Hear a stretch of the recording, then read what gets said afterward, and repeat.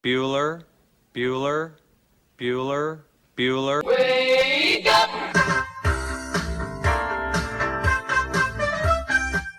Good morning! Terry Wilson. He's going to throw. Conrad!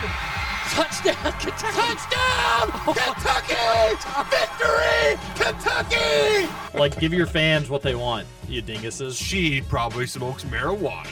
Bad, bad girl. Rubbish! There's buggers over here. Back outside.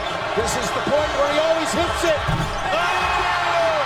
Aaron Harrison beyond belief. We did it. We beat those British We beat bastards. the British. Suck it, Cornwallis. 10 kids. You're basically pregnant for 20 years. Pregnant or breastfeeding. Just wow. Like, that sounds exhausting. Potheads. What an adorable bunch of people. Woodson from the gun, play fake, step it up. He's throwing deep down the near sideline. He's got Johnson. 20, 10, 5, touchdown, Kentucky! Jesus, Rash, get it together. Yeah, Rash. It's game day. Come on. Welcome to Kentucky Roll Call with Walker and Roush.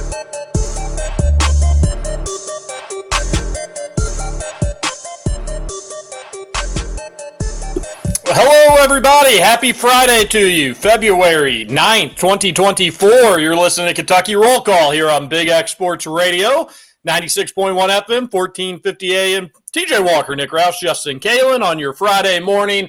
Beautiful weather out. Feels like a April or May morning more than it does a February, but it's Super Bowl weekend. It's big UK basketball weekend.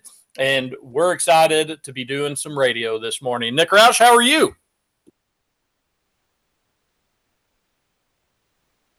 I'm doing outstanding. I couldn't find the unmute button there for a second, but woke up. I even was up a little late last night, but I'm still feeling refreshed, just excited to get this Friday rocking and rolling. I did something that I never, ever do last night, which is I watched something live on YouTube, and it was your favorite trivia show, The Dozen. They were having – I just finished taping a podcast with Luckett last night, and I'm scrolling, and they're doing this live? Let me click on it. Love the just fun, friendly competition. Love the geography questions, too. Which state capitals are the closest? And I used to be able to rattle off all of them. So disappointed that I forgot Oregon State Capital. I thought it was Eugene. Salem. Yeah. Like I was like, Salem? I thought Salem was where the witches were. Like, what the hell? No, that's in Massachusetts. Right. You're allowed to have multiple Salems? Mm-hmm. And you wait till you hear about the West and East Coast Portlands. There's a Salem, Indiana, too. What? That was my rival in high school. You ever been to Baghdad, Kentucky? Baghdad. Yeah. Driving on US 60. There you go. Yeah, I love The Dozen. It's my second favorite trivia show besides Corey Price Trivia on Thursdays on Kentucky Roll Call. I'm mad at The Dozen this week, though, because they're off their regular programming because it's Super Bowl weekend. So I think last night and maybe today are the only shows they're doing, or maybe only last night. So normally that's our dinner. Just we eat dinner, and in the background there's trivia, and it's basically my dinner entertainment more than anything else. But yeah, we haven't been able to do that this week because no new episodes because they're doing the Super Bowl. So I'll probably watch that today or tonight or maybe next week. But it was good. You liked it. They had some special guests, didn't they? Yeah. So they had Greg Olson on Portnoy's team. Josh Allen was on three-leg Greg team. Yeah, three-leg Greg. They had Gary V, who cares about that guy, but also Carrot Top, who he only knew one of the geography questions just because of being a touring stand-up. He was asking for cities. He's like, "Oh, I know this one." I think that was the only question he got right. But I just knowing what it takes to do the most basic productions, and like obviously they should be able to do this. They're a huge company, but like. I'm just so impressed by the level of production and the scheduling. Just thinking about what all goes into all that they do to make those shows and like run it on a tight schedule for 1 week in Vegas. I was just, I don't want to say floored, but just even just like getting the graphics for all the questions up and having everything run on time and kind of smoothly, I'm like, wow, like that. Well done. I'm glad that I'm doing less of the production and more of the talent lately, because I know that's what they're doing and that's hard work too. But the production, it's just like to be in all the different places and have these homes running out and everything. It's impressive. So, yeah. You're doing where are you doing the talent at? Where could we find some of your talent? Oh, buddy, I really set myself up for Got that. him. Scoots, how are you doing on this Friday morning? I am 1,000 times better than I have been the rest of the week. I'm ecstatic. I went and bought some decongestant yesterday. I bought some due to a recommendation from the text line on the Rutherford show. I went and bought these nasal breathe right strips. Put it on last night while I was sleeping. Oh man, I feel like a new man today. I haven't blown my nose once yet today. I haven't sneezed yet today. I'm pumped. Those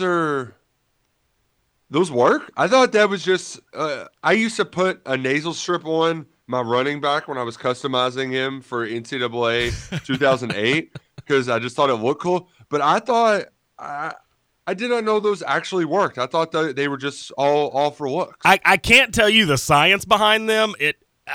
When I took it out of the packaging and I was looking at it, I was like, how the hell does this thing make you breathe better? It doesn't make any lick of sense to me, but I can tell you I only woke up one time last night, I think, and I slept like a champ, breathed through my nose all night. It was awesome. I never thought it would be so great to feel so normal.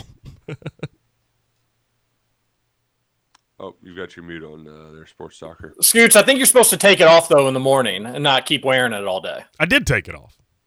But it actually, you wouldn't even be able to tell, pal, because it was the clear nasal strip. Gil couldn't even see it, and I was standing right next to him. But I did. I did. When I took it off this morning when I woke up, I was admittedly a little disturbed because the sides of my nose are like all swollen up, like where it, I guess, just continued to pull on my nostrils all night. So that's a little concerning, but hopefully that goes away in due time. And the good news is you can just go play linebacker for the 49ers That's this weekend. right. Come on. Sure. I do like Scoots like walking into the man living room and being like, notice anything different, Gil? And like you spin around and you're like, well, notice anything now? And Gil's just like, what? Go away. Like, what do you do? I know. I don't notice anything at all. That's pretty well exactly how it played out. What about my nose? That was almost verbatim how it worked out. Well, I'm glad you're feeling better. I know this week's been tough on you, and that's good. That's a special feeling when you kind of kick a sickness or just kind of feeling whatever right in time for the weekend. Yeah, for sure. And I've got a boring weekend coming up, so I'm pumped. That's probably good news for you, though. Yeah. Great news. Going to get out on the links? I would like to tomorrow. Yeah. Although, yeah, it's going to rain. I don't know. We'll see. Yeah. We'll see about the weather. I'd like to. Yeah. I couldn't believe how great it felt this morning. Hopefully you're able to get out and enjoy it. Stop at a Thornton's. Get you ready to go with a breakfast sandwich, fresh fruit, all sorts of deals. They've got lunch sandwiches if you just want to pick up your lunch for the day. They make it easy for you. That's why we make it easy on the grab and go texters on the Thornton's text line 502-414-1450. You send it in the first segment. We will read it. That's a promise.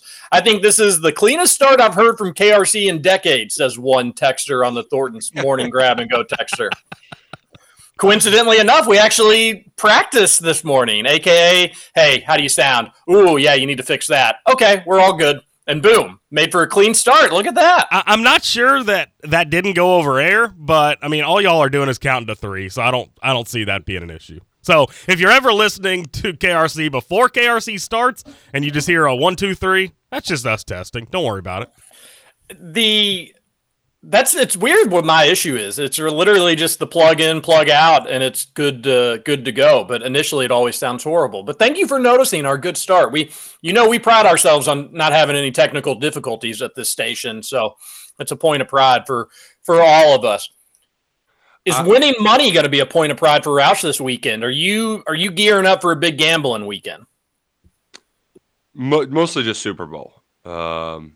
We'll see how I'm feeling about the UK game. Like, I don't know what the line will be for the UK Gonzaga game.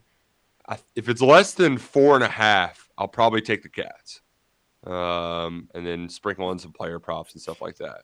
But I'm not sure. What do you think the line's going to be? UK Gonzaga won't be less than 4.5. I can guarantee you that it's going to be closer to 7.5. I bet 7.5. I guarantee it. Really? Guarantee it. Mark it All down. right. Scoots is pretty good at his spreads. Always underrated in all this is that like I'm maybe slightly better at the spread stuff than Scoots, but he just gets the credit. He gets the credit for it because he'll take my spreads. He'll go to Spears and they'll be like, "Wow, you're on the how'd you know this, whiz kid?" I mean, and you know how to work a phone? Wow. Scoots, KenPom is usually just like the spread predictor, and they have it at 3. So you might be so wrong, the most wrong person in the history of wrongness. I would be floored if it was less than 4.5. I just couldn't imagine that being the scenario because Gonzaga has not played well this season. Kentucky is at home. Granted, they have dropped a couple games at home, so maybe that's played a factor. I don't know, but I wouldn't expect it to be anything less than 6. I think it'll be 5. Okay. I think the total is also, if it's anything in the 150s, you got to go over, right? These teams should be playing. Yeah, I think they'll go like 164 over under will be my guess. It's a 5-point spread over under about 164. Give me a couple points either way. There you go. Okay. We'll see. And I think I'll take the Cats. I think this. We'll talk more about the game as the show goes on. Sometimes I always forget, like this is only 2 hours, so sometimes when I try to punt conversations down the road, we end up not getting to them. It's going to be a fun show today. But I think this will be a game that Gonzaga is not going to roll over and get pummeled. But I'm thinking buffer zone for the most part, Roush, with some runs on both sides. I think Kentucky will be up by like 6, 7 most of the game. Gonzaga will go on a run or two to tie it up. Kentucky will go on a run or two to make it like a 10 or 11-point game where you feel like they may just blow that thing open. But I think we'll be not necessarily sweating it out down to the final possession, but it will be like, hey, make your free throws. Don't do anything super stupid. And as long as you just take care of the ball, you should be able to win this game. That's how I'm seeing it. That's how I'm feeling it playing out. And Kentucky will end up winning something like 90-83 or somewhere in that ballpark. And we'll get final predictions and MVP picks later on the show. But I'm feeling good about tomorrow. And that's a weird feeling to feel, not knowing, is DJ going to play? Is Trey going to play? Earlier in the week, you had Jack somewhat suggest he did not think Trey was going to be ready to go on Saturday.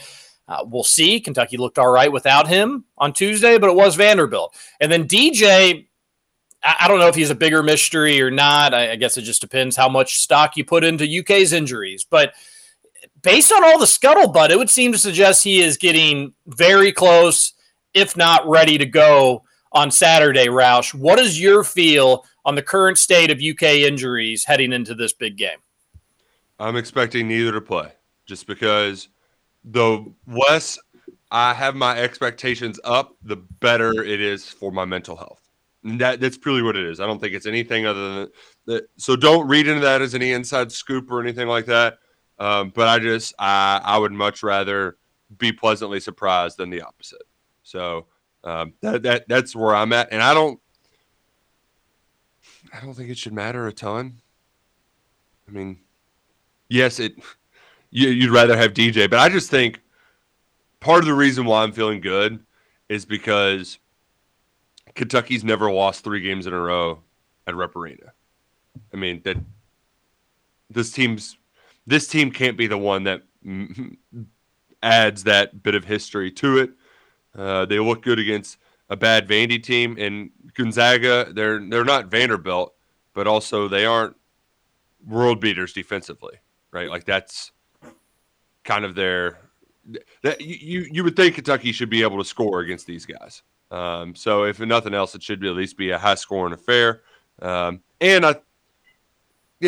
I'm not worried too much about I'm not spending a lot of sweat on is DJ Injuries. going to play? Yeah. And I think we've said as much on roll call that like we're not gonna get worked up over injuries. If they're out there, cool. If they're not, then we're not gonna cry about it because there's nothing we can do about the whole thing. I thought DJ was maybe gonna play against Tennessee, so I obviously think that and then once he didn't play against Tennessee, I didn't think you were gonna roll him out there against Vandy necessarily. But I don't know. Based on what people are saying, maybe you get closer. Cal did have a quote during his coach's show on Wednesday. He said, in a week or two, I think we'll have everybody. So that may not necessarily mean tomorrow. I know some people, though, from a betting standpoint, they don't want to touch it unless they know one way or another. They don't want to be surprised by it. Probably a smart betting strategy to go about it, but this is a UK team. Without DJ Wagner, they couldn't beat UNC Wilmington. They couldn't beat Florida at home. They couldn't beat Tennessee at home, all those games at home. So if they don't have him, despite what happened Tuesday at Vanderbilt, Roush, it will change the dynamics of this game not having Wagner or Mitchell, for that matter. Yeah, and I think it's more important with Wagner, though, because Mitchell I agree. And I also just feel like Wagner could be closer to getting there. So, but I kind of would have liked to see UK without Trey Mitchell against Florida or Tennessee, not without Trey Mitchell.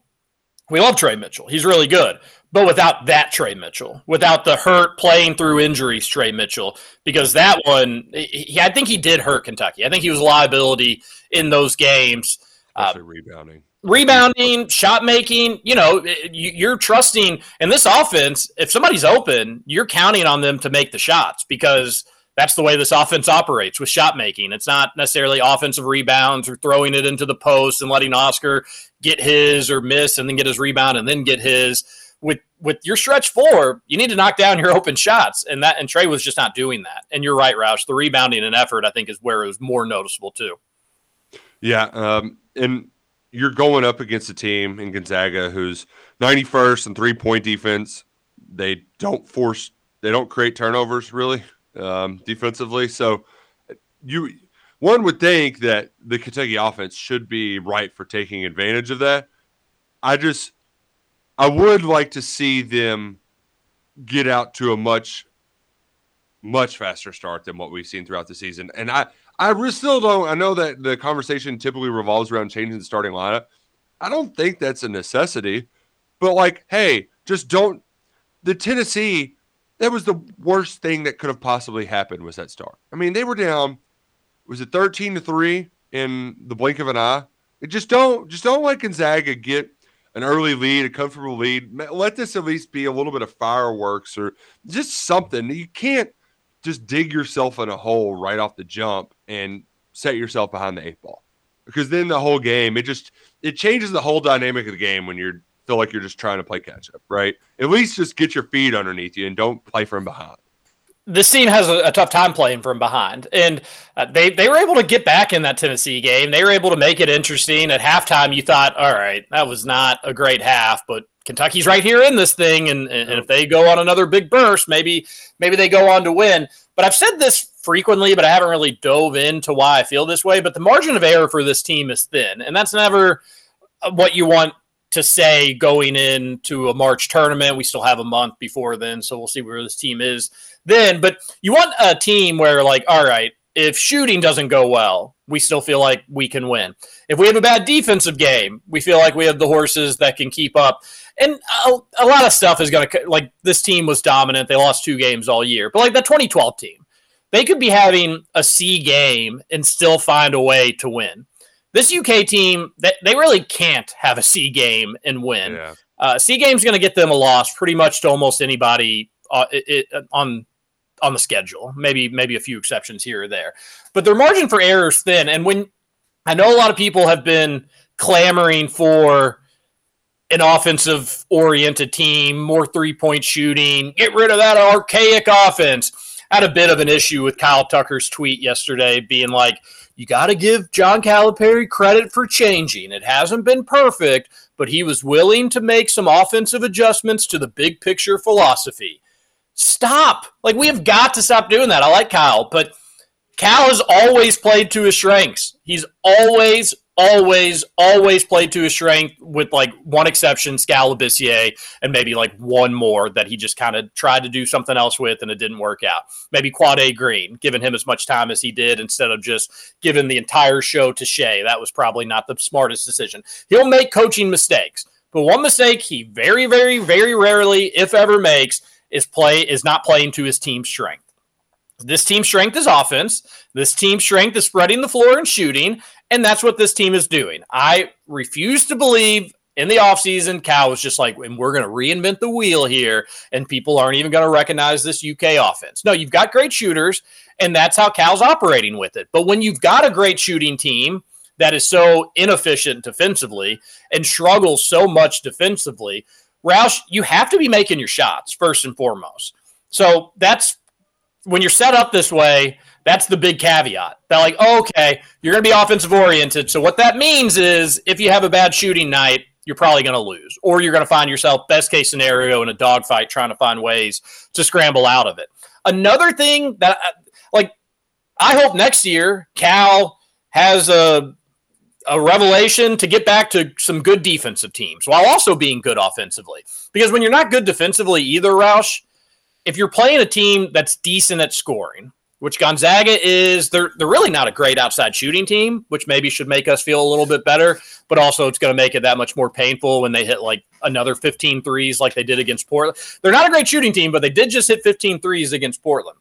But to sum up this entire point, defensively, when you're not great, you're basically just giving the offense $2 for scratchers to say, like, hey, get hot. Okay, we scratch this one off, no winner here. Okay, UK's defense says, hey, or take another $2 and get yourself another scratcher. And you're basically just waiting for them to get hot. When you're not good defensively, you're waiting for the other team to get hot. And in basketball, it's so much seeing a shot go in, getting comfortable, getting some rhythm.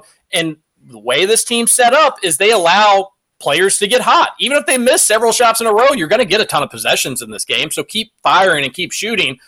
I don't love this style of play that Cal's playing from a winning perspective, but I do love it from an entertainment perspective. This team's really, really fun to watch. But Roush, against good teams, they really need to be good. Like, they really need to be making their shots. And if they're not, they're either going to lose or it's going to be a really, really close game. But this style of play makes it easy for teams to hang around, which is frustrating. So I don't think Cal's changed big picture. I do still think that this is kind of a thin margin for error for this team, but we still need to see it at full health, and maybe that'll change some of this. They can get better defensively. How much? I don't know. The only thing I would argue is that he recruited more shooters, and so that's his change. Instead of recruiting like a bunch of 6'8" small forwards that are athletic and good at driving to the basket, of which he did. He got one of them in getting Justin Edwards, but he got Reed and Rob to join Reeves, who is from the portal. Pretty darn good shooter. He got a stretch four from the portal in Trey Mitchell. So I think that would just be the only argument, is he's recruiting more shooters. And I wouldn't say it's a big picture take either, because look who he's recruiting next year. Bunch of big guys, not a lot of shooters, right? Outside of the best shooter in Kentucky basketball history, high school basketball history. But, you wonder about it long term just based on what the roster is going to look like next year. And that's a good point, but I'll push back on it a little bit. Like, he's always brought in some shooters. And this year, really, the only shooters were Dillingham and Shepard, Joey Hart, but nobody, he was brought in as a reserve. Jordan Burks is a good offensive player. He probably fits your conversation. But, like, DJ Wagner wasn't known for his shooting. Bradshaw's a stretch four, but nobody thought he was going to be some, like, three-point sensation. Justin Edwards was never considered a great shooter. Big Z is a great shooter. But, like, he's always recruited a shooter or a couple shooters in a class. That's my thing, is I feel like there's always There's always Deron Lamb, Jamal Murray. But this one had three, Yeah, and he needs it because DJ's been out, right? Like, all these people have been out. Yeah. But to your other point, though, it is weird to see, and it's kind of a conversation we've had about football, where you wonder, well, is that defensive philosophy have to change because the game is changing? Because big picture, like, there's been this steady regression of defense, and Cal's always been a defensive coach first. That's just, I mean, the 2015 team, they were the freaking monsters because they just suffocated you defensively. Man. So, we talked about it the other day with Oscar, who obviously had his faults defensively, but at least rebounded well. You wonder, is there something about the way Cal coaches defense that doesn't work as well in the times where it's this high, everybody's shooting threes all the time? Yeah. It's a good conversation, and it leads into you being right about what you're wondering. Cal has always, I think a saving grace of Cal is to have a rim protector, a shot blocker, and teams just don't rely on getting to the rim as much as they used to. Now it's been that way for a little while, but it's probably getting more and more every year, just a little bit, where it's more outside shooting, jump shooting, 3-point shooting, just getting out of the paint, and that can take a little out of the game. You can still have certain nights. We saw UConn against Florida be really productive and put up a bunch of stats with blocks, obviously. But it's different. You've got to be more on the ball oriented. Teams are going to shoot. And this UK team, I don't think there's any big picture about Cal struggling. I do think the defense has taken a couple, the last few years they haven't been elite, but I'm not really sure he's had elite perimeter defenders. So it matches up. But the style is changing a little bit. I'm not going to call him out because we're not buddies like that, and they may take it personal. But I heard somebody on another station talk, and this is not a station or a show that gets texted into our text line frequently, so don't be thinking who maybe you are thinking. But they said that Cal actually is a terrible defensive coach. He's always been a bad defensive coach. Jimmy Dykes on the broadcast Saturday said when they went to the halftime locker room, they said that Cal is defensive first, and this made this radio person crack up because he's never coached defense well, and if not for a couple really good defensive players, he'd be considered one of the worst defensive coaches in the country. That's just wrong. That came from a UK fan too, no less. Like a UK slanted homer. We would get mad because Cal wouldn't start practicing offense until like the season started. I mean, they spent so much time on defense. I do appreciate though that when listening to his call-in show and talking about what they need to do, like a lot of it is just being better at closing out on 3-point shooters, running. Because what they're doing is they're trying to run them off the 3-point line by jumping to block shots. And he did the same thing. I've yelled at every time. You're 7'2". Stop jumping to block shots. Just be tall, be big. And that's, I think, a lot of, I mean, how many times, and I can't get mad at Reed about it. It was like a quote he had where it's like, I just got to let him go rogue, because he's the only person I've ever seen that consistently blocks 3-point shooters, and he doesn't foul them. Other people foul them, but he doesn't really ever get caught fouling them. He just might get caught on a pump fake and then give up an open three. But It's actually, real quick, just because it's of that point with Reed, it's actually a good point about him. It may actually make him a worse defender. He never goes in with his body on a 3-point shooter. It's all hand, arm, and ball. It's really impressive, like, to be able to do that and be consistent with it. But maybe if he was a little bit more aggressive, he'd be a slightly better defender because he's just getting in everybody's face. But instead, he's kind of playing that slide, looking for a block, which I don't hate either. If you're not great defensively, Roush, try to find ways to make up for it. He's crafty. Wow. Put $1 in the jar for me, Scoots. There you go.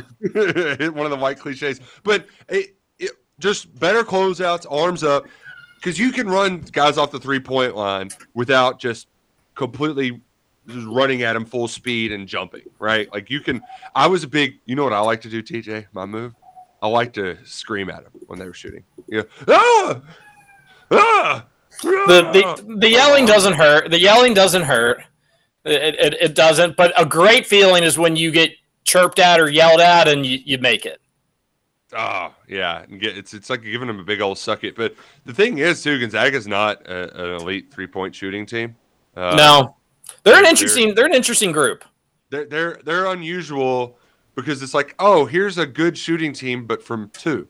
And they don't play a whole lot of it's just weird. It's not like something you're used to seeing. It kind of reminds me of like some mediocre John Calipari teams we've seen at Kentucky. Like, Level athletes. Yeah. Just like, and I like the matchup for UK. Now, again, Gonzaga's well coached. They're not going to shoot themselves in the foot.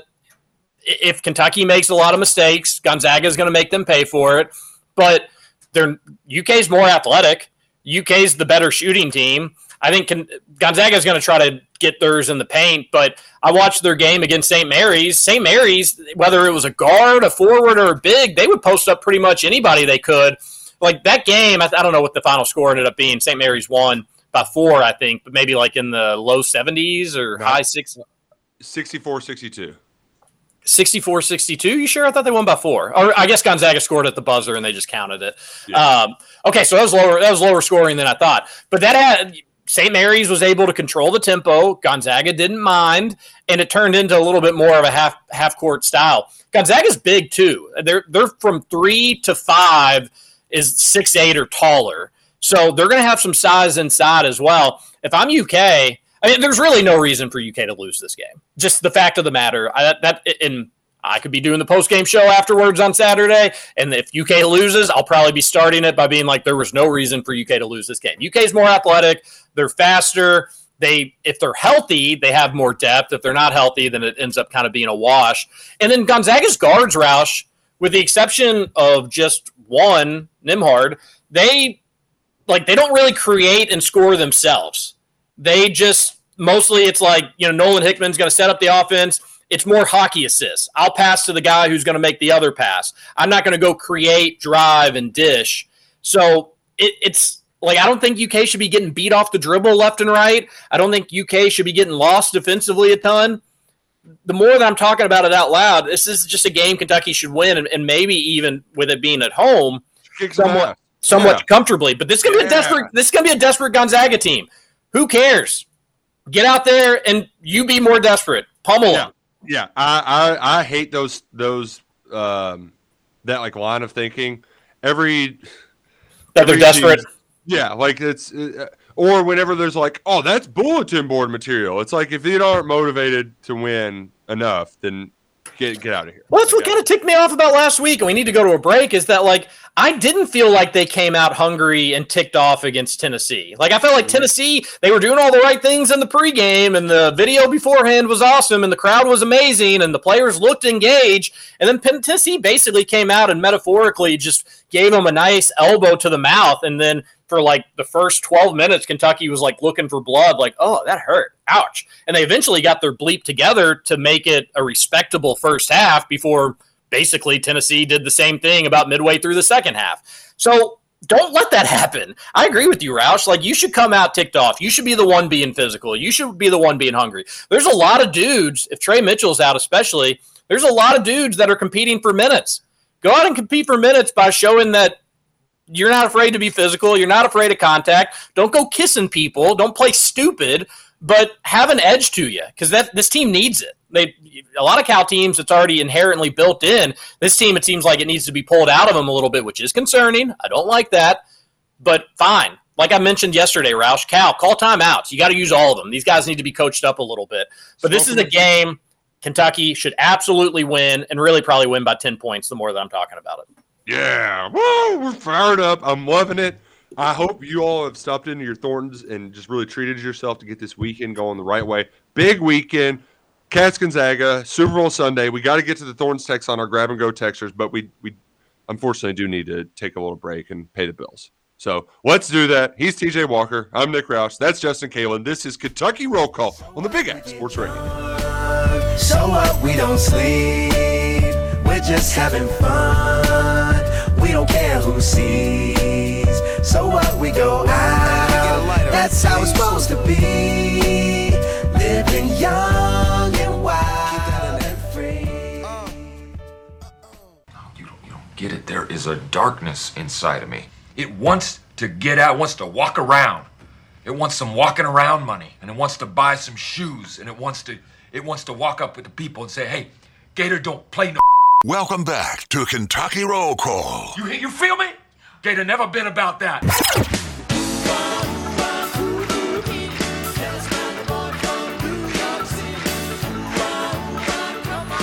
Welcome back, Friday edition, Kentucky Roll Call here on Big X Sports Radio. Another beautiful morning across the Commonwealth. Feels good outside.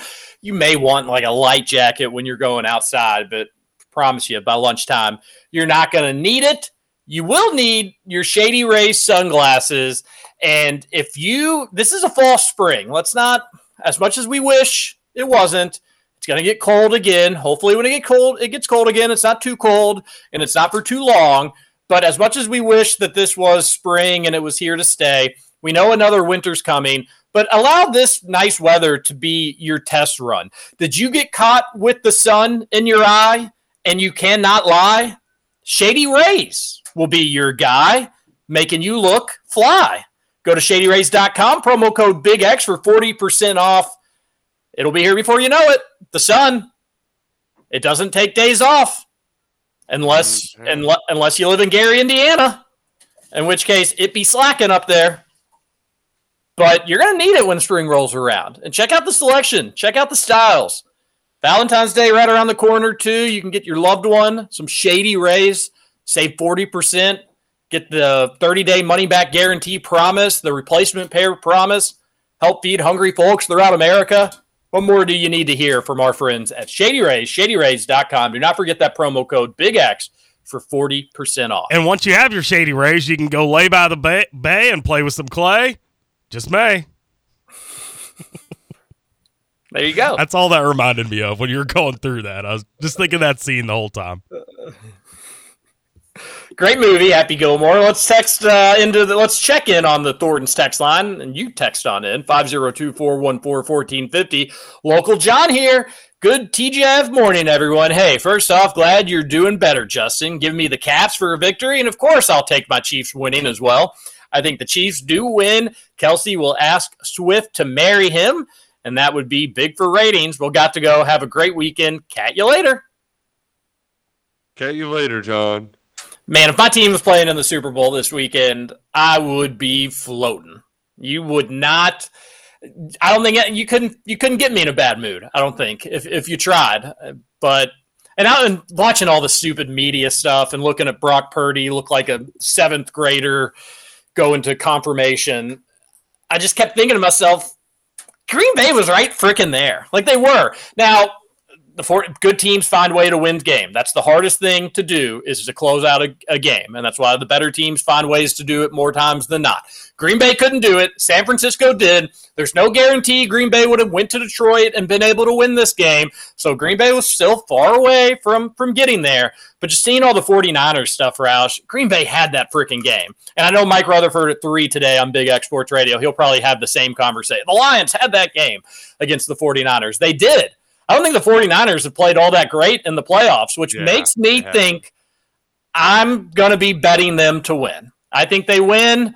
I think they cover. And I think San Francisco, they've knocked on the door for the last decade or so. They get their Super Bowl championship. And then with the Chiefs fans won't even be all that mad about it because this was kind of a fun run to begin with. And 2, you got Patrick Mahomes. He's already done incredible things for you. He'll do more in the future. So that's my Super Bowl prediction early in this Kentucky roll call. But, John, good luck to your Chiefs. Good luck to Taylor Swift, Travis Kelce. Travis Kelce was asked why people are so drawn to him and Taylor. It's because they're such good people, he said. Yeah, they've got great values. It's for their great values. Yeah.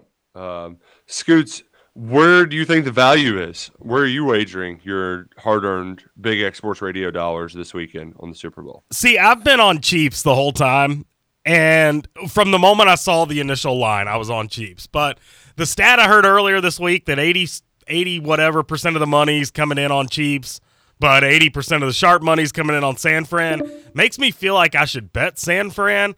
So I'm still kind of up in the air. I don't really know what I'm gonna do. I'm just hoping for a good game. I'm really not all that excited about it, if we're being honest. I don't know. It's not the sexy match. Dude, get the hell out of there with what are you talking about? Not a sexy matchup.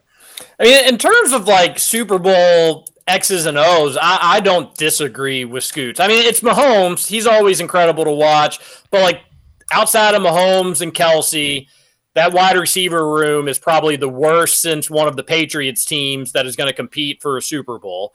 Like the Chiefs wide receivers are duty, no offense. And then the 49ers wide receivers are actually good. Like they're kind of, it's interesting how these makeup of these teams. One, an elite quarterback with not a ton of help around them, and that's putting it a little lightly. Like, you know, their offensive line's solid. Pacheco and Kelsey. Yeah, they're running backs, and then Kelsey's probably the best tight end in the history of the sport. So I'm putting it a little lightly there, and I'm doing that intentionally. But then the 49ers, their wide receivers are all like former college absolute studs, and they're NFL studs as well. They have probably the second best tight end in the NFL, at least from a pass catching standpoint, maybe third. And then their offensive line's really good. Their running back is the best in the NFL, but they've got a Walmart yodeling kid. What was that kid's name that would do the yodeling? Oh, I forgot about that. The joke would be better if you had the kid's name, but everybody knows who I'm talking about. Him playing quarterback. And Brock, and again, that's putting it lightly too. He's obviously an incredibly talented quarterback, and to put the 49ers in the position that he's put them in with such limited time, you know, he's taking care of business regardless of the pieces around him. So it's two different makeups, but I'm with Scoots that, like, in terms of the game, I've been more excited about other Super Bowls from an X's and O's matchup, but it's still the Super Bowl. This is the biggest sports day in America. It's hilarious just how over the top everything is, but damn it, we deserve it. We can't get a day off work the following day, of course, but as a country, but we can invest just, you know, probably trillions into this game. One prop bet that I know is going to hit. Now, if I get it wrong, you know, gambling's just for fun. But if I get it right, I definitely will be annoying about it on Monday. Take the over 4.5 aircrafts on the flyover. I would say airplanes, but like helicopters can be a part of it as well and count towards the number. Over 4.5 on the flyover. Easy 5 or 6. So there's your lock of the day. Where are you betting that? Flyover. That's a bad bet, TJ. Okay, well, you tell me it's a bad bet on Monday. I may have some inside sources here. Even if they do the fighter jets, they only do 4 in a formation. So like going over, they would almost assume they have to be helicopters. Do you have inside sources? So the 3 out of the last 4 years, the under has hit on this. They're going big this year. It's Las Vegas. They're putting on a show. It ain't just going to be a B-2 bomber flying over. They ain't going to just do like 3 Apache helicopters doing funny things. It's going to be a big grand poopah. So the over 4.5 aircrafts on the national flyover, you take it to the bank. Where are you betting that? On your favorite sports gambling website that doesn't pay me to advertise for them. Okay. No, but are they on legit sports books, or do you have to do the overseas ones? I saw one on a legit sports book. Now, is it still there? Because maybe the word's gotten out. Maybe, you know, where I've gotten my scoop, other people have gotten scoop and they've pulled it. But we're going to be talking fun prop bets as the show goes on today. So, boys, get yours ready. Another texter, Grab and Go texter, says, is Roush still riding with Biden? Oh, man. I saw the it shouldn't surprise us, but that report, the news, is like, yeah, he had trouble remembering when he was vice president and went the year his son died, which it's bad. I will admit I am, what's the word I'm looking for? For me, sometimes getting specific years can be a little off, but also, like, should we be surprised? Like, why didn't they just get somebody else that wasn't a old man? I mean, he's 81 years old. I genuinely felt bad reading that report and then him doing the press conference. There's a lot of people out there that are like, the Democrats have finally turned on him and they're just hanging him out to dry now, because they would never let him do a 7:45 press conference by himself with media where the questions weren't prepared for him and stuff like that. And the press conference went horribly. Like, you know, if that was to prove that he's still got it, it did not go that way. He mistook the president of Egypt for Mexico. And, you know, he got a couple other little things wrong, but he's 81 years old. He's 81. Yeah. I feel bad for him. Like, get him, help. His family needs to get him out of there. Like, help him out. Let him enjoy his remaining years. That's not a political thing, one thing or another. I just feel bad for the dude. And I agree with Scott Jennings had a tweet out there. They were like, this would have been better for Biden if he would have been criminally indicted. Like if they just would have said, yeah, there's some misdemeanor charges. The special counsel finds that instead the special counsel finds that like, yes, there was wrongdoing, but the dude's too senile where he wouldn't be able to stand trial anyways. What? He couldn't stand trial, but he can stand being the president of the United States? Which that's not up to the special counsel to decide, but I do wonder if the Democrats are just going to push him aside and let Kamala run the show. The sad part of all of this is we've got old man versus dude being indicted, and it's exactly what Russia wants. You know, just like misinformation to Bolivia with that last election or whatever it was, the first Trump election. So you didn't get any. Yeah. Did you watch the Tucker Carlson, Vladimir Putin interview? I did not. I have admittedly not watched all of it, but I watched some of it. Starts with a casual 30-minute history lesson that Vladimir Putin talking about the 9th century Russia borders. Oh. And he even provides Tucker Carlson with documents. He's like, now here is from our archives. We made copies of them. They're not the originals, but here's like his letter saying that this is the Russia border back in 1941 or 941, not 1941, 941. It's like, oh my goodness gracious. All right, take it easy with the history lesson. But that was interesting. I don't think Russia really cares about us on a great deal. I don't know if they could, even if they wanted to. Russia, China, the misinformation campaigns of a long time ago, I think got people in a tizzy on that. We were probably going down that road eventually on just like people not knowing how to work the internet and misinformation and all that stuff. But I do feel like some folks accelerated. But nevertheless, this election is just we got old man versus guy who's spending more time in the courtroom than campaigning. So it's just come on. I used to like presidential elections; they were fun. I still have fun with them. Roush saying he doesn't have the scoop is something someone who has the scoop would say. It is. A texter says. I'm predicting Chris Lowe will have the scoop on the Kentucky offense coordinator, and it's going to make me mad. Another grab-and-go texter says, can we get some more of that wacky Spears impersonation? We got pitchers and catchers coming. St. Extra sales tonight. Yeah.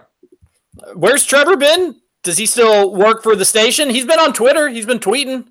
He's excited for the Super Bowl this week, and I know that. Another texter says, LOL. Misinformation. Okay, there's our grab-and-go texters. We gotten through them. Now we're going to take our hour one break. More Super Bowl prop bets, things we're looking for in the game, the Cats versus Gonzaga, the podcast text line as well. We'll get to that, and then we'll make our final predictions, although I've already given both mine. This is Kentucky Roll Call on Big X Sports Radio. TJ Walker, Nick Roush, Justin Kalen. We'll be back after this.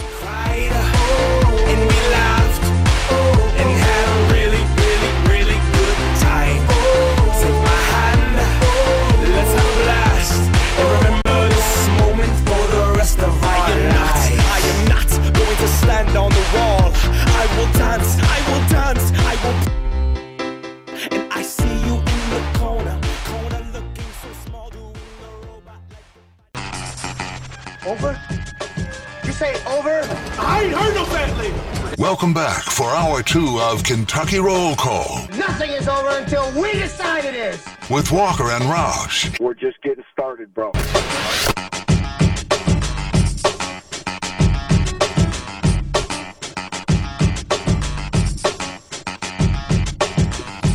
Welcome back. Hour number 2, Kentucky Roll Call here on Big X Sports Radio, 96.1 on the FM, 1450 on the AM. We go 7 to 9.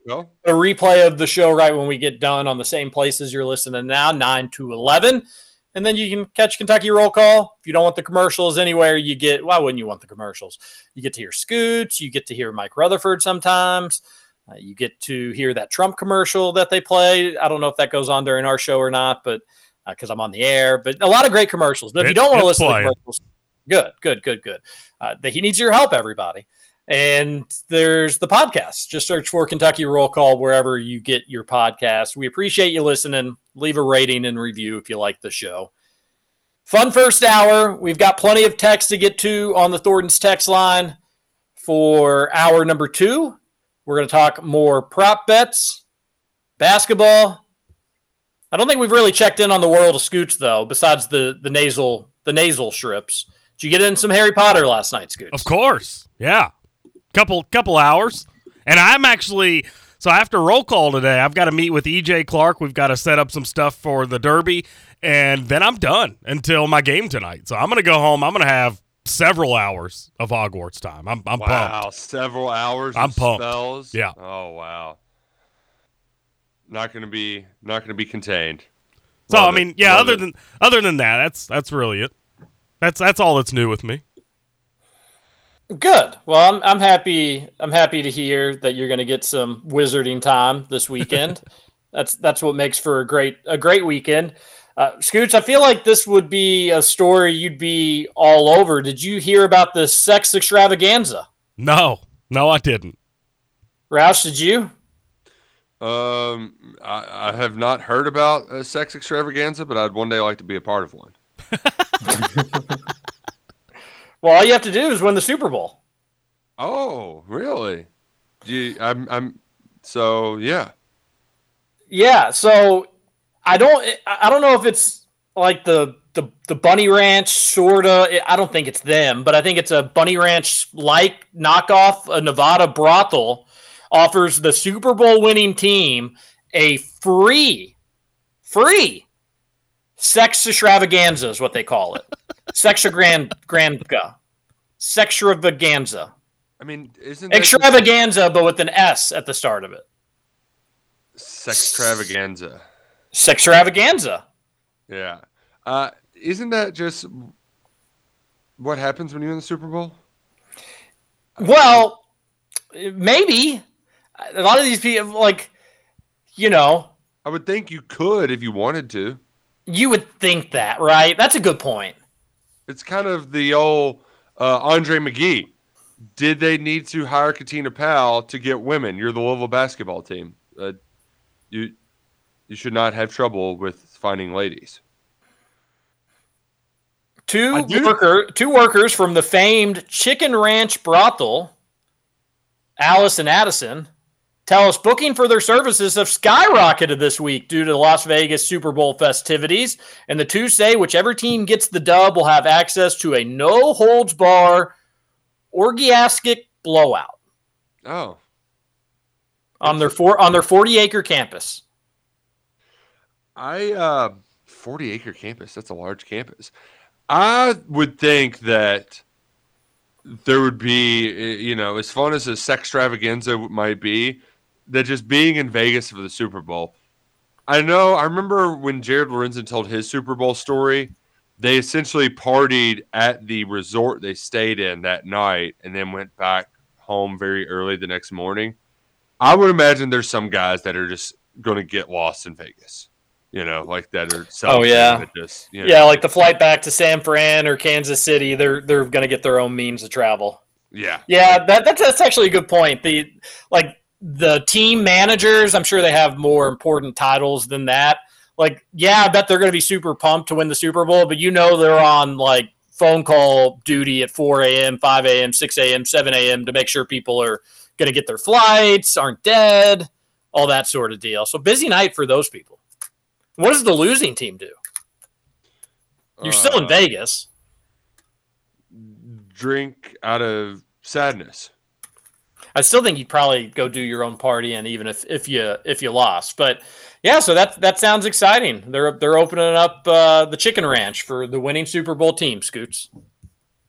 They need to do that with maybe the college football winners. I think it'd probably get a much more negative reaction there. 502-414-1450 is the Thornton's text. Text on into the show. We'd love to hear from you. You're all in on the 49ers. I'm all in on the Kansas City Chiefs in Super Bowl 58.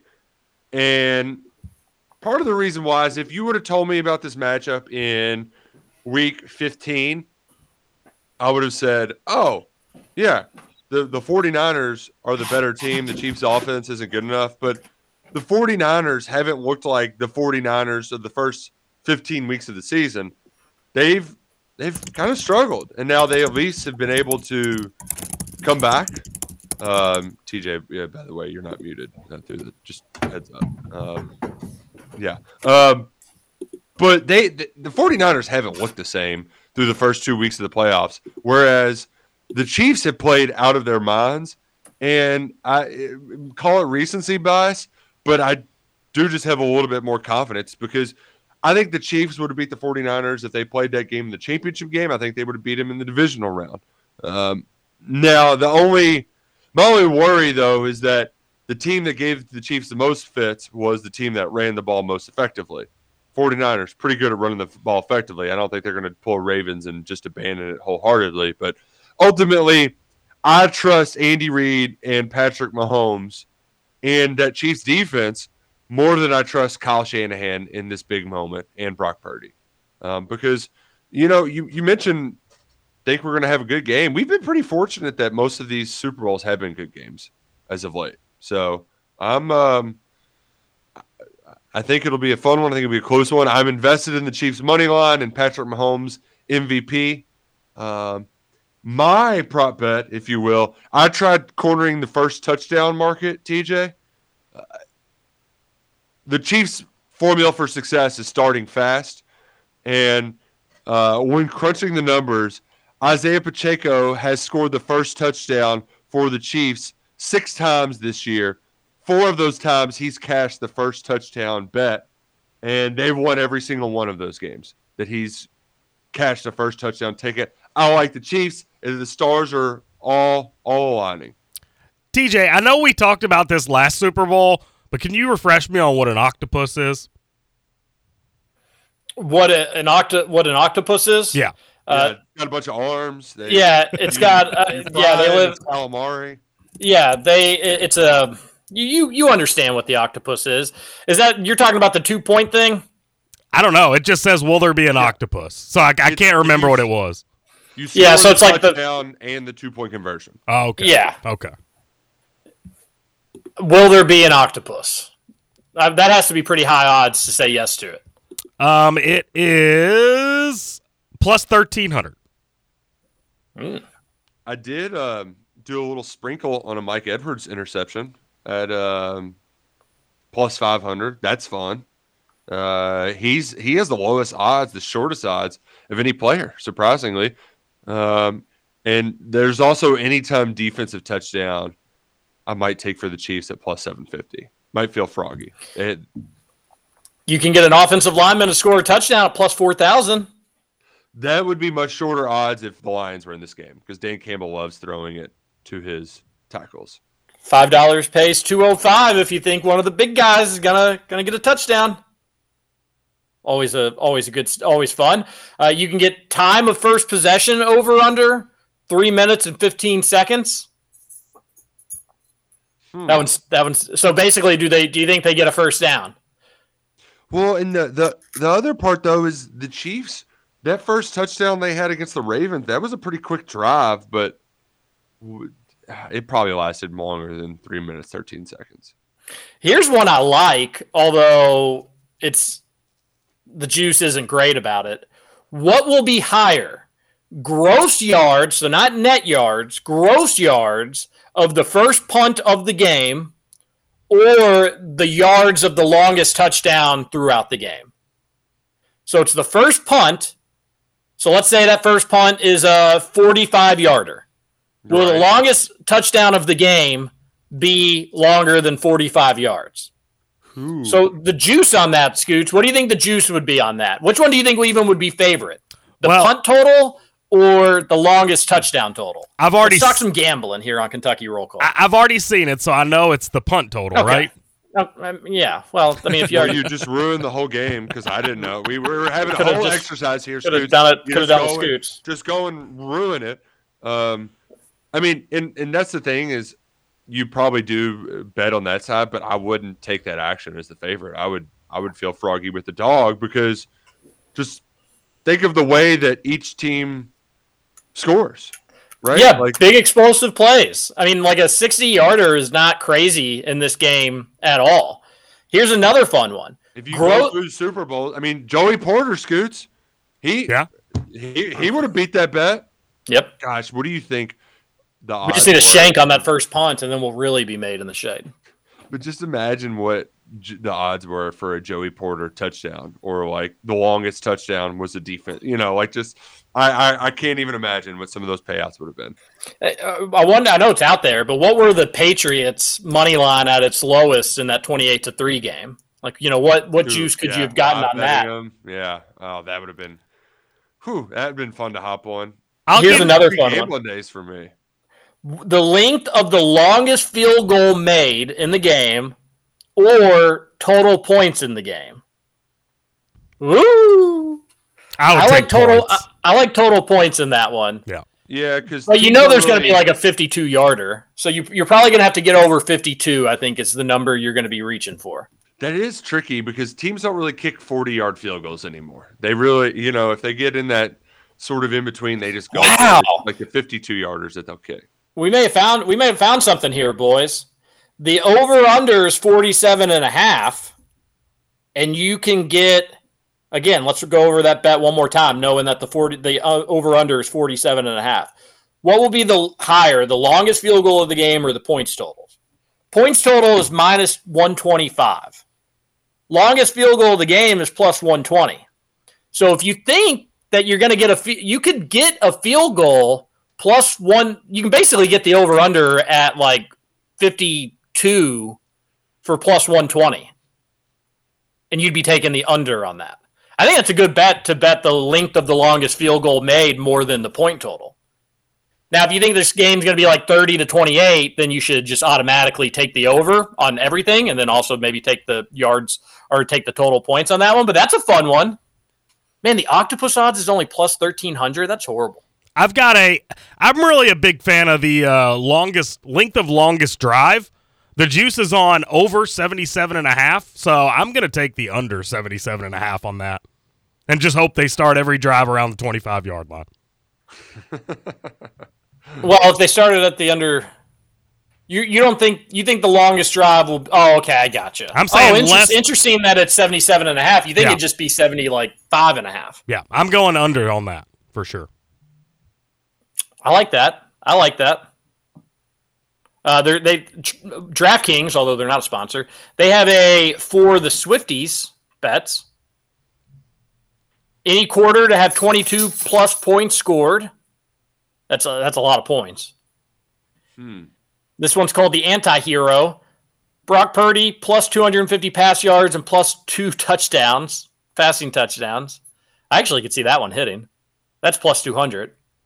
This one's called Blank Space. Travis Kelce to score an octopus plus 3,000. So that would be him scoring the touchdown and then the 2-point conversion that follows. Deja Vu, Kansas City Chiefs to win by exactly 11 points, which is what they won the Super Bowl against the 49ers in 2020. Interesting. That's plus 3,000. Have you seen the similarities between 2020 and 2024, Roush? I have not. No. Or is it do we have a JFK Lincoln secretary situation?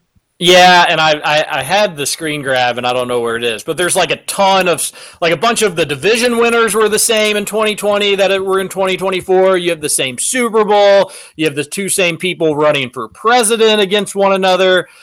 There's a ton. If I can find the post, I'll read more of them. But yeah, in that one in 2020, the Chiefs defeated the 49ers by 11 points. You can bet that one. They have a bunch for the Swifties. A lot of bets to be had. If you see any that we should know about, please text in to the Thornton's text line. Help us out and help the fellow roll call listeners out as well. But there will be bets to be had, money to be made, more likely a lot of money to be lost, probably. At least if you're talking from my perspective. Well, hey, just a good amount of fun little sprinkles out there. So a little sprinkle here, a little sprinkle there. Scoots, can win you some dough. The food you're looking forward to most? You can't do sports radio, not talk about Super Bowl food.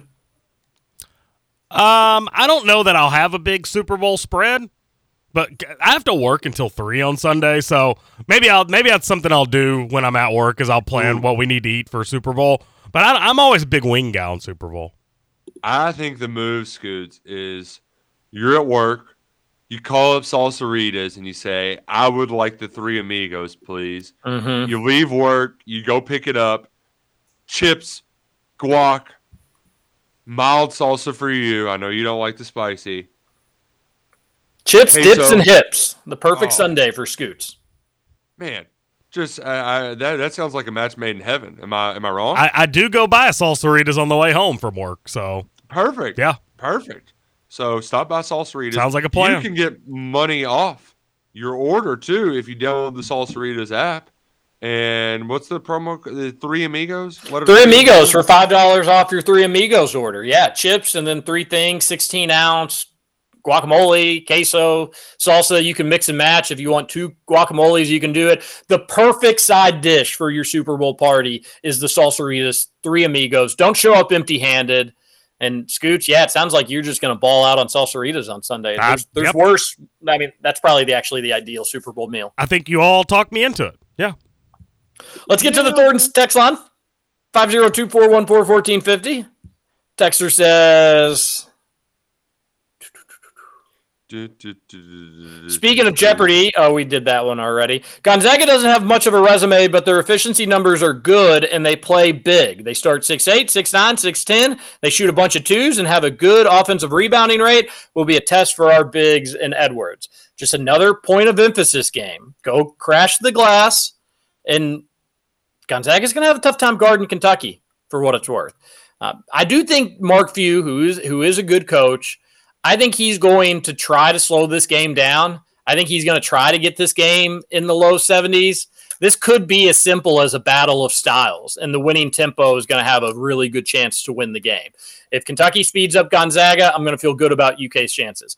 If Gonzaga slows down Kentucky, I still think Kentucky will have a chance to win, but so will Gonzaga. It'll be more Gonzaga's style at that point. So this could be as simplistic as, after the first 10 minutes, what's our point total at? And if it's higher and the speed's good, then that's probably great news for UK.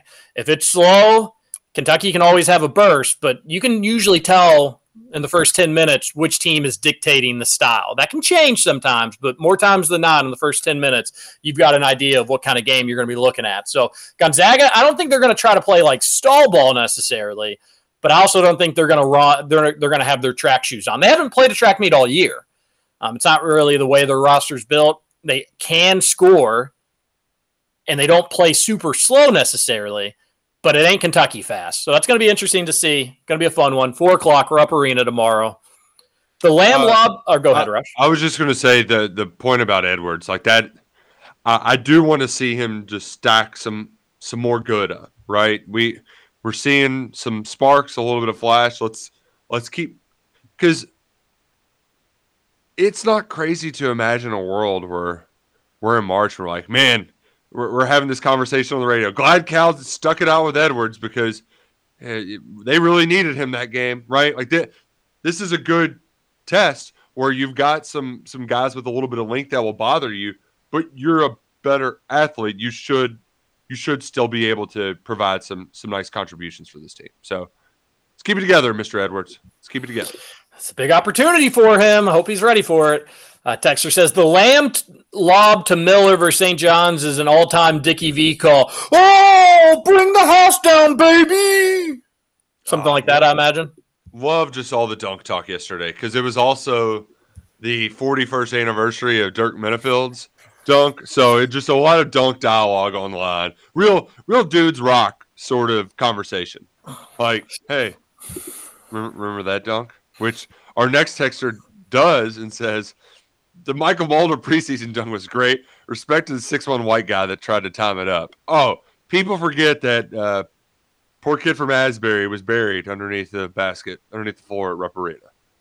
Yeah, and all for an exhibition game. You're a 6'1" guy from Asbury.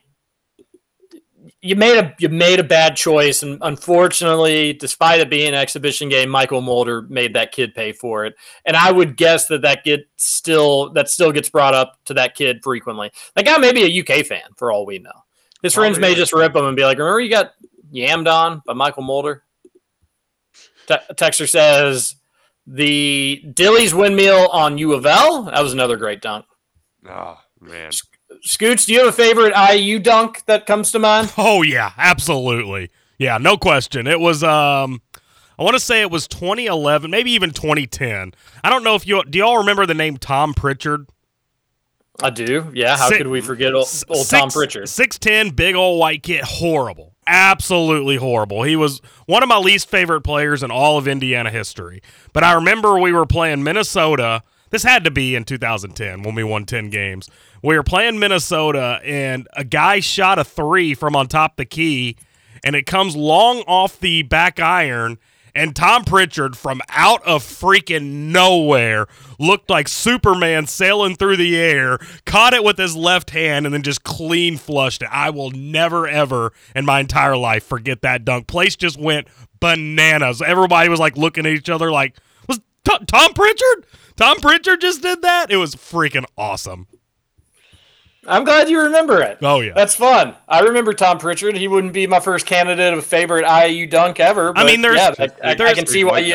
That was the most memorable one. Of course, Oladipo had one that he missed that if it goes down is maybe the greatest dunk in basketball history.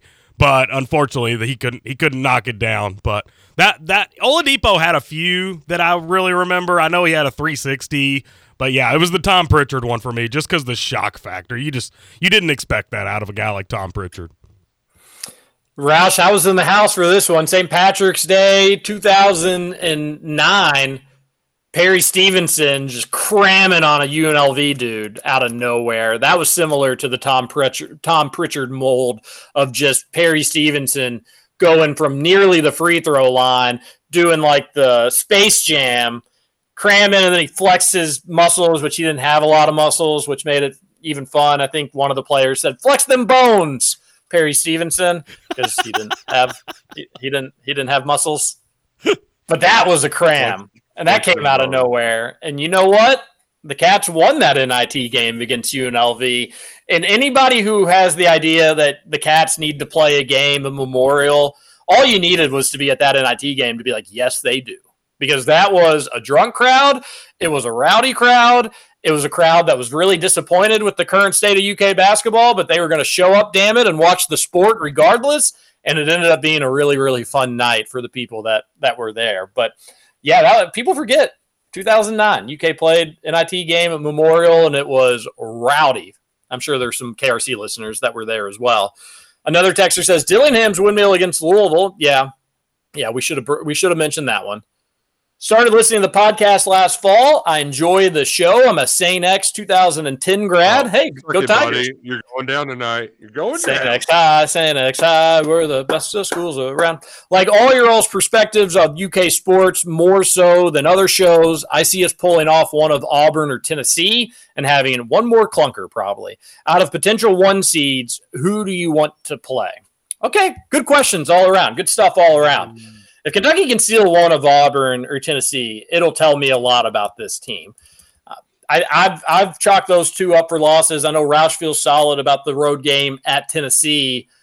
They can get one. Usually Cal's teams are good for a surprise road win for a season. I don't think it's happened up to this point yet, but either one of those 2 would be huge candidates for that. I'm just more concerned about taking care of business the other games, and specifically Mississippi State and at LSU. They're road games, but they're just teams that Kentucky's better than, and you need to find ways to win those. If you finish the rest of the regular season, including the Gonzaga game tomorrow, and you only have 2 losses, I think that's a solid spot to be. And I don't really care where that keeps you in the SEC standings. I would look at a team with UK's resume, assuming those are the 2 losses, and I would probably have them as a 3 seed, depending on what you do in the SEC tournament. If you had a quick out, you maybe a 4 seed. If you went to the championship, you could maybe sneak up to a 2 seed if you won, but you'd probably most likely be looking at a 3. You lose 2 games the rest of the way, you're probably looking at a 3 seed. Not necessarily where we wanted Roush, but also not a terrible spot to be either. Teams can go to the Final Four out of the 3 spot just fine. To answer the question, though, I would say North Carolina, because they'll just style of play. They'll get up and down. They'll play fast with Kentucky. And if Kansas moves up to that 1 seed, I would say them as well. Not Purdue? No, I just want to avoid. You scared of Zach Edey? Big Z? No. It's more of a. like teams that'll slow it down and play physical, like that try to get you into some half-court game. I worry about them dictating tempo. Like Houston shouldn't scare me, but I just worry about them just bullying. Oh, it could be very South Carolina-esque in that game. If the refs let them get away with it, but they could be having their hands out on UK's ball handlers out near the half-court line. That's the way they play defense. Houston, I would have the least. I want to avoid them the most, not because I think any of the 1 seeds Kentucky could beat, but Houston. I just don't want to deal with that style. Physical, tough, dive on the floor. They do all of it. So they'd be the one I'd want to avoid the most. Second, I'd want to avoid the most is UConn. Yeah. They're good. They're all the way around good. They could probably play fast with Kentucky if they needed to, but they'd be more physical than UK and probably a little bit better in the half court too on both sides of the ball. Well, at least on the defensive side of the ball. But UConn I have second that I'd want to avoid. And then I probably would have UNC number 3 just because RJ Davis, we maybe got fortunate that he had the game he did against Kentucky and he still had a decent game. He's just somebody that could put up a ton of points. I would like to see Purdue. They don't really scare me all that much. I think they would score. Kentucky would score. It'd be a fast-paced game. Edey would get his, but I think Purdue would have a tougher time guarding Kentucky than Kentucky would have guarding Purdue, believe it or not. So I'm not really scared of Purdue. I wouldn't mind seeing them. And then, Kansas, bring them on. If they're a 1 seed, please, fingers crossed. I'd love to see Kansas. I'd love to end Hunter Dickinson's career. How many guys would foul out guarding Zach Edey? Oh, my. You may just want to, almost start Big Z just to, set the tone for fouls. Let him foul out by the under 12. And then, boom, you're having everybody else fresh for the rest of the game. You only got to go 32 minutes at that point. Yeah, you're down one of your bigs, but everybody else totally fresh. There you go. That's the strategy. Big Z on Big Z. Winner gets the Z. They just have instead of putting the team on the bracket and smacking it off, you just rip a Z off of the shirt and then he steals it. Oh, it'd be great. It'd also be great to take our final break. Let's do that. We'll come back. We got to talk about just a significant milestone in the NFL last night.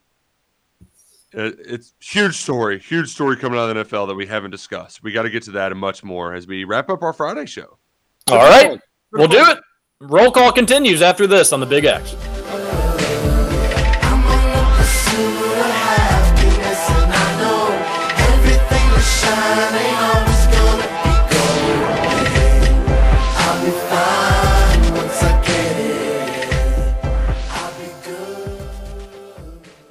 Welcome to Kentucky Roll Call with Walker and Roush.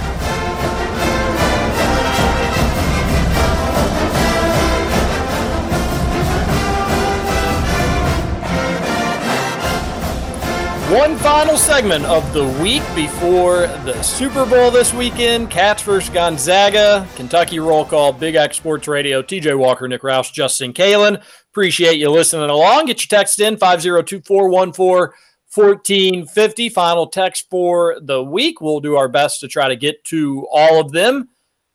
Roush, you had a radio tease there to end that last segment, and I'm revved up, ready to go. Last night at the NFL Honors, we learned that it's more impressive to win games for the Cleveland Browns than dying and coming back to life. Fact. Joe Flacco, in a stunning upset, beat Damar Hamlin for comeback player of the year. Damar actually got more first-place votes, but lost the voting outright thanks to a bunch of second places for Flacco. Edged him out 151 to 140. Many people are saying the fake punt where he got stopped short was what cost Hamlin the honor. Man, you know what's crazy is if they convert that fake punt, he wins that award, no doubt. Yeah. The truth of the matter is that fake punt did cost him the award. Now, maybe the results are the same if they don't run that fake punt to begin with, but had he gotten that, Definitely he is the comeback player of the lock for comeback player of the Yeah. year. I think we said that it was a lock in the preseason. Hope nobody lost a ton of money on that if you did. Sorry, it seemed like a shoe-in. You die on a football field, and then you come back to play the next year. I think you're normally a lock at that point. But insert Joe Cool. Going to the Browns, throwing 1 million interceptions, not winning a playoff game, and he says, sorry, I don't care if you defeated death. I want a wild card spot. And yet, at the end of the day, you got to wonder what's the bigger accomplishment, like what Jesus did 2,000 years ago, or this run that Brock Purdy's on this year. You know, like at the end of the day, it's football. It's football. And Joe Flacco did more of it than Hamlin did. I was shocked by that. The thing is, Joe Flacco's numbers weren't great either. Like, they were bad. Like, they could have been historically bad had he played an entire season just based on his splits. But they did. But they did go to the playoffs. And then how does the Browns coach win Coach of the Year? How does that not go to the Texans? I thought it should have gone to D'Amico. I mean, they won a playoff game. Ryans won a playoff game. They won 3 games the year before. I get everything with the Browns with their quarterback situation, and that's got to be really hard to juggle all that stuff and still make the playoffs. But the Texans won 3 games last year, and they were led by rookies. Yeah, led by a rookie, no less. And now I guess some people will be like, yeah, but he's an amazing rookie. They've got a great talent at quarterback, and the Browns had no talent at quarterback. Yeah, whatever. They won 3 games. That was ridiculous. It should have definitely gone to D'Amico Ryans. Scoots, did you see the guy who had a parlay of all the NFL award winners? Oh, DeMar Hamlin was in that? No. Oh, okay. Yeah, or actually, hold up. I want to confirm. Because the one that he did miss, it was a $5 wager to win $650,000, which is that's just ludicrous to say out loud. One of them he missed. Jalen Carter for Defensive Rookie of the Year. He had it by that. That was his only miss. Was Jalen Carter for Defensive Rookie of the Year, and he lost something by like 6 votes to Will Anderson of the Texans. I saw this bet. I guess it was like 4 weeks ago. It's crazy. And all his bets were favored at the time to win those awards. So, yeah, that sucks. That sucks. I wonder if he was getting any sort of cash out.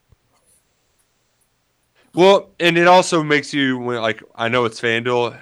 FanDuel does some there's sometimes where I'm trying to place a parlay with FanDuel, and I'm like, why can't I put these together? And seeing tickets like that makes me realize why they have limitations on some of their parlays, because that'd be crazy. 650 or 680, excuse me, on a $5 wager, all by a couple votes. Wild stuff. I did not watch NFL honors though. I can't, like, award shows, just total waste of time for me. I love the NFL. I didn't even realize they held like an official award ceremony type of deal. Well, it can make money. It gets eyeballs. So that's what they do it for. Somebody tweeted out at like 11:15 the MVP award. Is that when they announced it? It went late, yeah. Like, I complain about having to stay up late to watch UK basketball, something I dearly love and have for my entire life. Imagine staying up late to watch an NFL awards show. I can't imagine. But, yeah, I got the app notification pretty late. And we all knew it was going to be Lamar, but I'm sure part of it is they're on West Coast time, so you want to have it at least start in prime time. But, yeah. Congrats to Lamar. Yep. He's got as many MVPs as playoff wins, right? Or is it more? 2 MVPs, no? Yeah, 2 MVPs. 2 playoff wins. Oh, I thought he might have only had 1. But I guess he's got 2 now. Yeah, he only had 1 previously. So correct. Another year, another as many MVPs as playoff wins. Ooh, yeah. Well, which total will be higher when it's all said and done? The MVP awards or the playoff wins? Which is a hilarious, like, kind of trash talk, Roush, but it does its job for the Lamar contingent in town, right? The Vince yeah, fans. he just needs help around him. He plays for the awards, though. He's not a team player. He doesn't care about the big ones, because he probably doesn't have the chops for it, right? At the end of the day, I think that's what he can all the individual accolades he can do, but anything that's team oriented, he's never been good at. And it's because he just doesn't have the chops, Roush, and he's never going to win a Super Bowl. I can comfortably say that. Never, ever will win a Super Bowl. Lamar Jackson, Baltimore Ravens, your 2-time MVP. Give it up for him.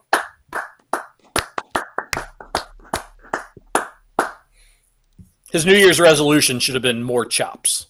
A texter from the Thornton's text line, 502-414-1450, says, hey, fellas, Brad from Bellbrook here.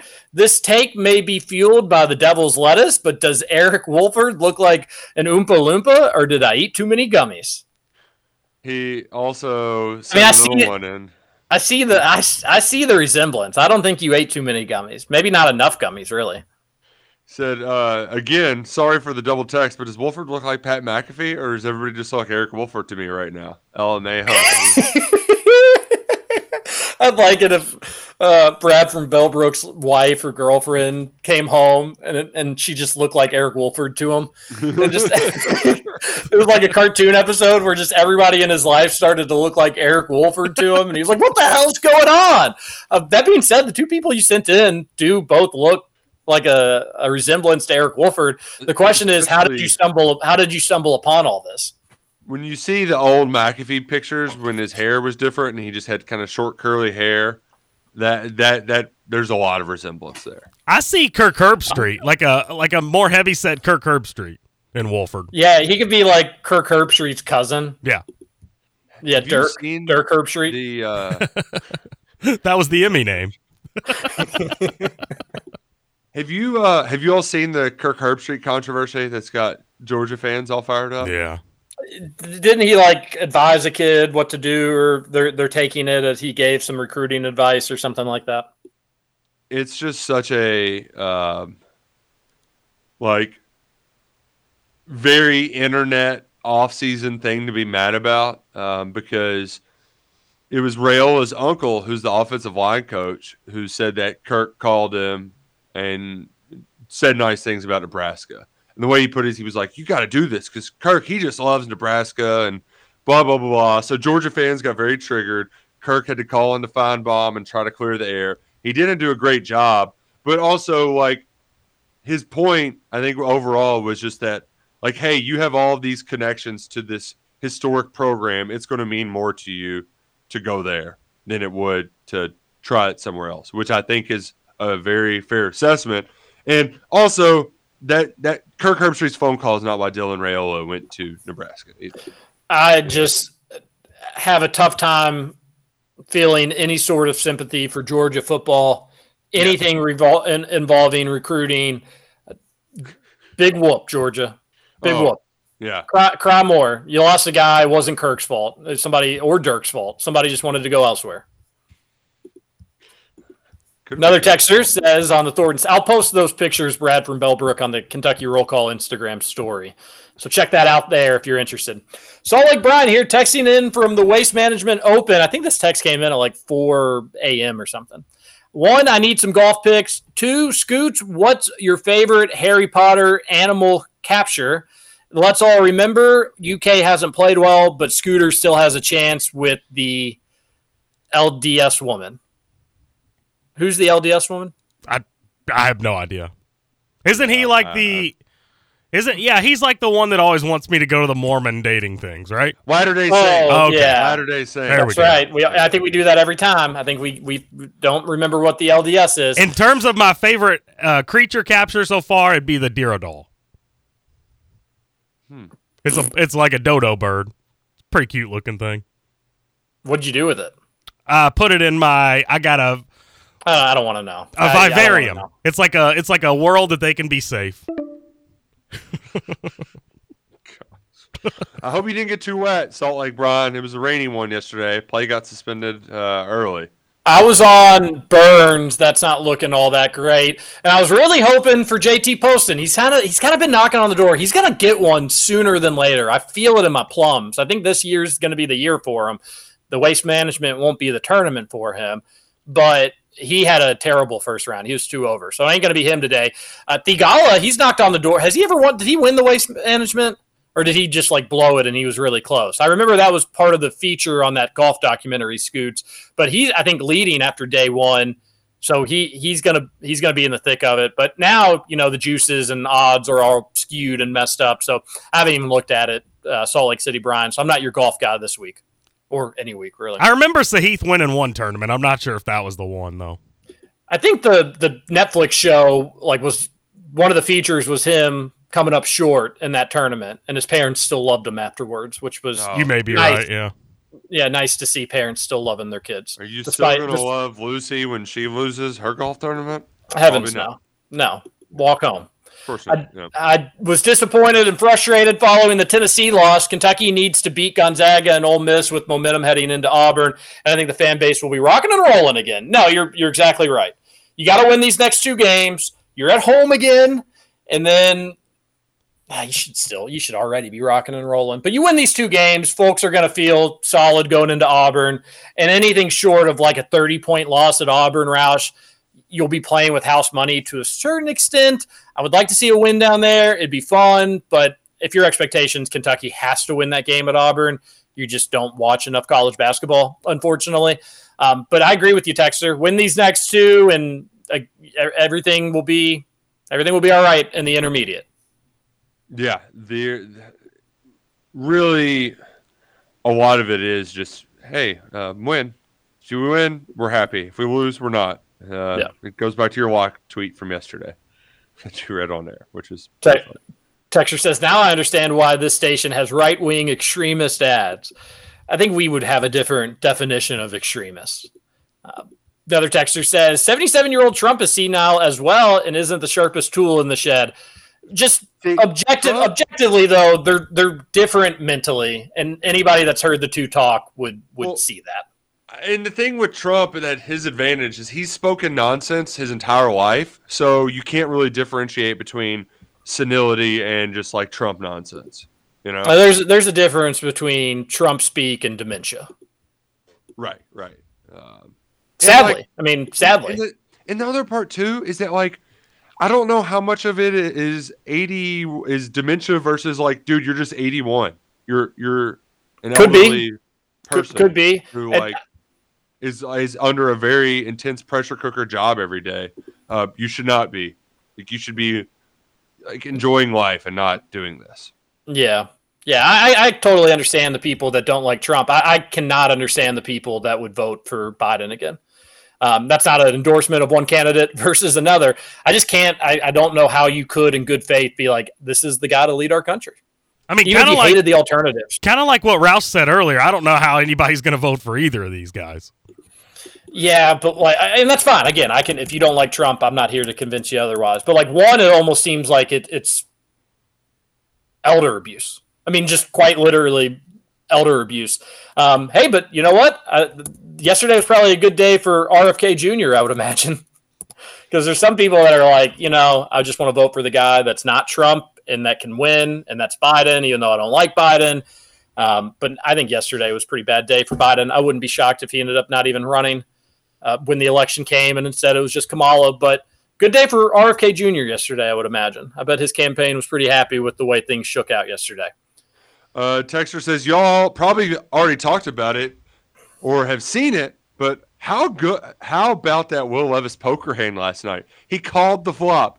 Odds of doing that correctly are 1 in 22,000.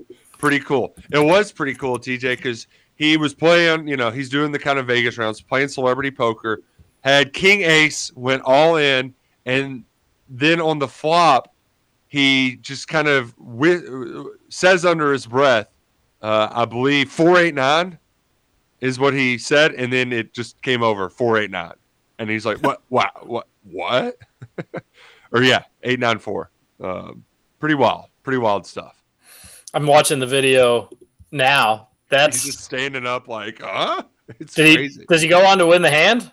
Yeah. He ends up winning the hand. He gets I think nothing comes up. Almost gets a flush. But I haven't played a good Texas Hold'em tournament in a long time. I miss it seeing this clip. Well, good for him. That's pretty impressive. It doesn't win you any money, unfortunately, but it's a cool thing to do. This is also the most Roush hand ever when I'm playing cash games, which cash games a little bit different where you're not just going all in. Like you're just trying to, You just want to win that hand and live to see another day, get some money. But where you come out with some great cards, and you're like, ooh, king ace. Let me see what comes out on the flop, and you never get another card. You just never see anything else. Those are the worst poker hands. Yeah, it seems like for me, either I'll get good hands but nothing on the board, or I'll get bad hands and also nothing on the board. Either or. I'll get good hands or bad hands. Or it's like you get a 3-5 and then you flop a straight after already folding on the before the flop comes out. Stuff like that. We're just like, come on, let's time this luck up, shall we? Come on. Texter says, you're doing a great job on the afternoon show, Scoots. Was listening on the road the other day. I agree with that, Texter. Thanks. Yeah, I appreciate job, that. Scoots. It's tough. It's tough to talk about Louisville for 3 hours, but we make it happen. I love that Scoots will come in after a game and just be like, yeah, I didn't watch the game. But I heard other people talk about it, so I can talk too. You should just lie about it. And you should. And then if you have really strong takes, be like, Trey White didn't play enough. He got to get him the ball. He was on the money last. Don't even look at the box score. You got to do that one of the games. Just the most outlandish and be really Trevor Kelsey stubborn ass about him, just really dig those heels in and just contrary to any public information, factual, or argue with Mike, argue with the person who actually watched the game, and then at the end of the segment be like, and I didn't watch any last night. Is that something you may do, Scoots? I would definitely listen to that show. I will. I'll think about it in the future. Would make for some good radio. Just be fun, just get bored. Total blind. The issue is you do hear about U of L enough throughout the day. But that could almost even make it better where you'd be like, now Spears was saying that they needed to get the ball inside more. He is so wrong. You just do a whole day of it. Now, Roush, what's going to happen, he's going to do that with us in UK. The call is going to be coming from inside the house. He's going to get us all riled up on Monday, and then he's going to be like, you guys got. But here's the problem, though, TJ. Scoots is too nice to dig his heels in. That's true. He'll get bullied around. Yeah. He got bullied around yesterday. He's such a big crap, Rouse. Bull crap. I got bullied around yesterday. I bullied you around, pal. Oh, you want to get bullied? Let's take it out behind the back alley. The truth is, Scoots is such a big Cats fan, he couldn't bring himself to not watch a UK game. It'd kill him. It would kill him not to see the blue and white running up and down the floor. It'd be a lot of fun. It'd be 2 hours of fun I missed out on. Sadly, there are some parallels between UK and U of L. Both are offensive oriented. Both have long ways to go defensively. One coach makes a little bit more sense than the other in the post-game press conferences. But yes, the level of Scoot's analysis for the game yesterday was, I listened to the pregame radio show and Kenny Payne didn't sound stupid. That was that's true, Scoots. Is that about your analysis? For pretty accurate, yep. Rutherford was like, well, what'd he say? And he was like, nothing. I mean, nothing interesting, but he didn't sound embarrassing. You can almost hear the air coming out of Rutherford being like, oh man, I actually thought it was going to be a good point or something like that. Nah. Another texter on the Thornton's text line says, Kirby, to be fair, Browns were playing with the replacements. F the QB situation. They lost the best running back in the league. It was a 3-win Texans team and they won a playoff game. And yes, the rookie QB was really good, but it's still a rookie QB. I get it. The Browns had their own stuff going on as well, and they had a good season. Both coaches did a good job. I would have not thought twice about giving it to the Texans coach. Texter says, great point. Why does Lamar hate his teammates so much? Seems counterproductive. Yeah, maybe he just doesn't like him. I would like it if Kentucky beat Gonzaga tomorrow. We made it pretty clear in the first segment. If you didn't listen, check it out on the podcast. But feeling pretty good about where the Cats are right now. But I do anticipate another high-scoring game and another. I mean, Rob's so hot right now, just so hot. Can't let him lose this in March. But right now, he's so hot, and he's going to stay hot tomorrow night at Rob. I'm feeling a big Reed Shepherd game. You never know what the Vegas books, what player points they're going to give you or not. But I think this is going to be Reed's going to have some open shots, take advantage of them sort of deal. I like his over on points, whatever it may end up being. We'll have to see. And I think Antonio Reeves I think this is going to be a nice, quiet high-scoring Antonio Reeves game where you look down and you're like, oh, man, he had 23 points. That's crazy. So I think big games from Reed and Shepard. Dillingham maybe cools off a little bit, but that's a bold take at this time. I still take the Cats to win. Scoots, you expecting anything crazy from Rupp Arena tomorrow? I'm expecting a Big Blue ass whooping. 96-79. Cats get it done. Wow. Yeah. And then also a nice big DeSales beatdown courtesy of the St. X Tigers tonight. Go green and gold. I think I'm bringing my other partner because you're skipping out on me. I think Luckett's going to join me. I never said I was out, by the way. Never said I was out. We're out of time, and we'll be back on Monday. Have a good weekend. Be safe. The 49ers win the Super Bowl. The Cats win the Gonzaga UK Bowl. Everybody enjoy it. This is what I see. Everybody stop. I ain't afraid to show it. I'm sexy and I know it.